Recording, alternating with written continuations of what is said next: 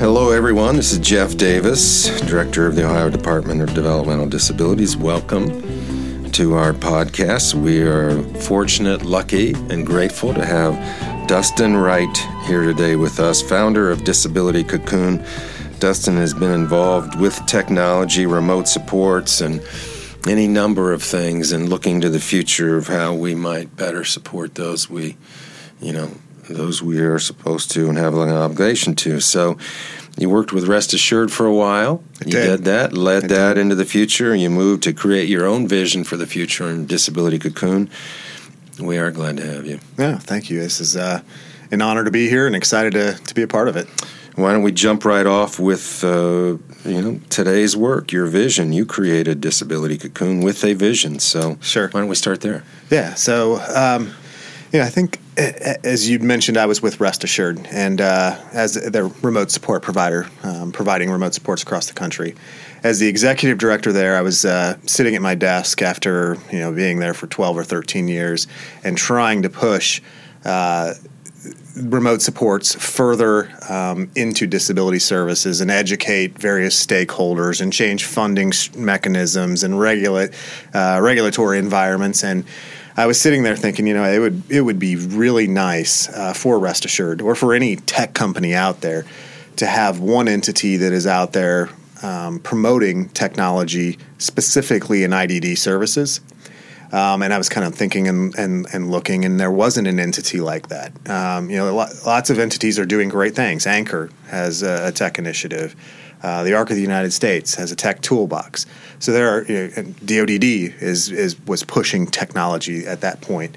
But nobody was 100% focused on technology, and I felt like that entity was needed. And it just dawned on me one day while I was sitting at my desk, like, well, I could do that, and I should do that. Would be fun. I could do that. And so that was kind of the genesis of Disability Cocoon, was just to create a resource for the disability community. And when I say disability community, I'm talking about provider organizations, service coordinators, individuals with disabilities themselves, as well as family members, and then the other people that are involved in disability services, to give them a place to go and discover and learn and figure out how to do this stuff, because it's amazing what it's doing in people's lives. And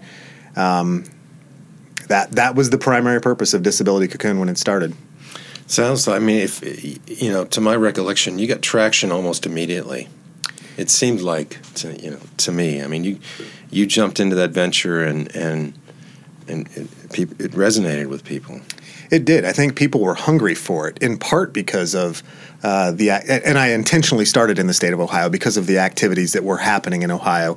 I knew that there was a buzz beginning, and people were hungry for it. So yes, we did get some immediate traction. The first event we held was in Cincinnati in October of 2018. We had over 200 people there, 25 plus exhibitors with all of these amazing tech tools. It was in a cool environment, which is one of the things that I'm really trying to also do with Disability Cocoon, is to take conference-type experiences out of hotel ballrooms and put them in places where people can be relaxed, be themselves, and explore, and not feel like I'm there to learn and take a bunch of notes. I want people to walk in and have an experience and walk out with ideas is the main goal of what I'm doing with those tech fests. Yeah, I think you are doing that. So let's change tacks for a minute, then we'll come back to Disability Cocoon. Is that okay? Yeah, absolutely. So let's talk about some of the very real ways that technology is helping. Whether just give me stories or talk, whatever you wish, but I still think we're in that phase where people are, I want it to work, but I'm not sure how it is. I know we have remote sports out here, but what else can it be? Yeah. So share what you're learning and what you're seeing. Oh man, that's a big question, and I could spend much more time than we have here today talking about all the possibilities. We got 3 hours. 3 hours, all right. There's a new term, enabling technologies, is being thrown around the country, which is kind of an umbrella term that encompasses assistive technologies as well as remote supports, telehealth, telemedicine, basically any technology that is out there to increase the independence and autonomy of the people that we're serving. On the assistive technology side, there are some amazing things. I was up at the Tech Lab, which is run by Trinity Services in Illinois, and they had the Obi robot, which I believe is manufactured and run by a company here in Dayton, Ohio, that assists individuals that are unable to feed themselves in feeding themselves. And they can actually hit a button on this robot, and then it picks up the bite that they want, so there's some choice involved, and feeds them. Obviously remote supports are a big thing. Ohio is kind of leading the way in remote supports. You have more remote support vendors available in the state of Ohio than most states do. We're seeing telemedicine be a big. I think telemedicine and telehealth, they kind of blend together, and the definitions are different depending upon where you're at. But companies like StationMD that are popping up, and a doc on demand in a home where an individual is living. As a former DSP myself, the peace of mind that I would have had as a DSP, knowing if there was some medical issue that I wasn't trained to deal with, and I can walk over and touch a button and talk to a doctor, that would have just been amazing. So those kinds of things are out there, and it doesn't always have to be this high-tech stuff. We were actually just recording a video a second ago where we were talking about some of the low-tech things. This doesn't have to be high-tech and scary to people. It can be something you go buy at Menards and or at Best Buy. At any device that is going to improve outcomes for that person served. So, do those resources yet exist in a system like ours? In the state of Ohio, the new assistive technology rule does allow for an AT assessment by a professional that's trained and looking at those desired outcomes of an individual and then making recommendations of tech. So yes, if the individual is not in a waiver system, that was one of the reasons that I created Disability Cocoon, was to help people go out and discover and learn.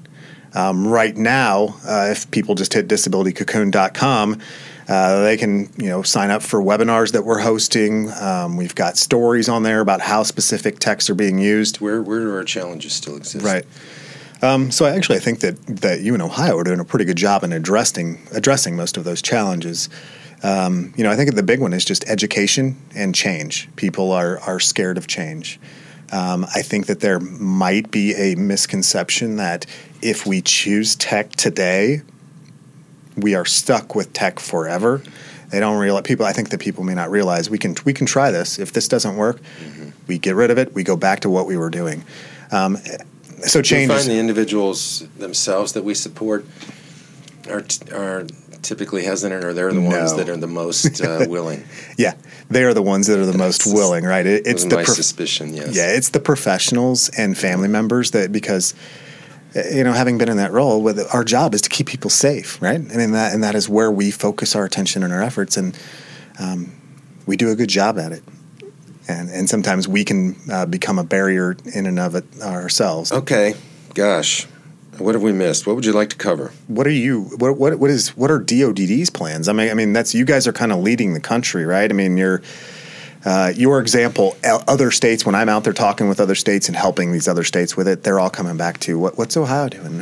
Yeah, we felt like that. I was just at the National State Directors meeting. This was, I think, our best year ever so far in 19. I think we've had 325 plus. So, the message was if you just continue to nurture it, support it, and talk about it, build on the individual successes, then you'll continue to see it blossom. I feel like that. But I appreciate the conversation earlier, because technology is broader than just remote sports, and we've got a lot of ways to go with remote sports. I know this, right? There's so much more, but the things that you were talking about, technology, we've got that message now has to be out there. There's so much more there, and it just keeps coming and keeps coming. So I'm wide open to thoughts, on how we sort of, how we become that information broker. I know it's there for us. So I'm wide open to thoughts on, naturally what DODD should be doing, and so that was a long-winded statement and a question, I guess. Yeah, I mean, I think that you guys are doing it right. As you said, it's going to take time and continued efforts. So I appreciate that DODD is keeping this front and center. I was very excited to be here to be a part of this podcast and just talking about it, because that's an example of how you are keeping it front and center. And that's what people need. It's, technology is, I think, kind of perceived as this anomaly outside of the box of what normal services are. And the more we talk about it, the more that people see tech in their bubble of influence. It can't be, somebody in California using it. It has to be somebody in Ohio, and even in their area, their county. That is what really drives those stories, those successes, that continued attention to tech is what's really going to drive it. And I honestly really think that technology is going to have the same impact that on our system across the United States that deinstitutionalization did in the 60s and 70s. I think that tech is going to fundamentally change how people with disabilities live, work, play, learn, everything. It's going to be great. Instinctively and otherwise, I don't have any reason to disagree with that. So we're all in for that vision, and we will, we'll work with you closely in doing that. Excited too. And others. I'm learning from you guys too. So that working together is good for, I think, for a state system as well as for Disability Cocoons and other tech vendors out there. I mean, it's great that you guys are engaging and in recruiting more options for people. Well, also, right? I mean, if we're still leading the country, and particularly with remote supports, but let's say technology, I can't see any reason why we would want to be second or third. So if we're in front, we're going to stay in front, right? I think Innovate Ohio brings a lot to the table, the Lieutenant Governor's initiative. I mean, there are just ways that all of this can connect that my limited vision, allows, but there are really good thinkers out there like yourself and others. On the ground, it's working, so, okay. You mentioned that the robots, I guess we call them robots over in Illinois, is that what you said? Yeah, the Obi robot. Yeah. I mean, that's fascinating. Yeah. The more we can give people independence, we absolutely owe them that. Independence, and I think it's going to also improve outcomes related to health and safety, right? I mean, I believe that's a big one. I mean, I was talking to AngelSense right now, the GPS tracking system. When people hear GPS tracking, I mean, it sounds, your first thought is ankle bracelet, right? But this is designed specifically for the population of people that we're serving. They're out there, saving the lives of children and giving families peace of mind and knowing that their child, that if something happens, that child leaves, they've got a little tag on a backpack that's going to allow them to quickly get to that child. And I mean, it's just, it allows for more independence, but also improved outcomes for people. So it's just, and tech is, obviously, we haven't even talked about the workforce issues that it's going to help address, which are a huge thing, right? I mean, it's probably not sustainable the way that we're doing things. No, it's not. But I don't mean to interrupt you, but no, you're fine. It's interesting. When we started talking about remote sports and started with the message, right? And even in the intermediate stages, we talked a lot about the workforce piece, and I wonder if we didn't do a disservice to the message. Because the real benefit is to the individuals, truly is, and that's how it's proved itself out.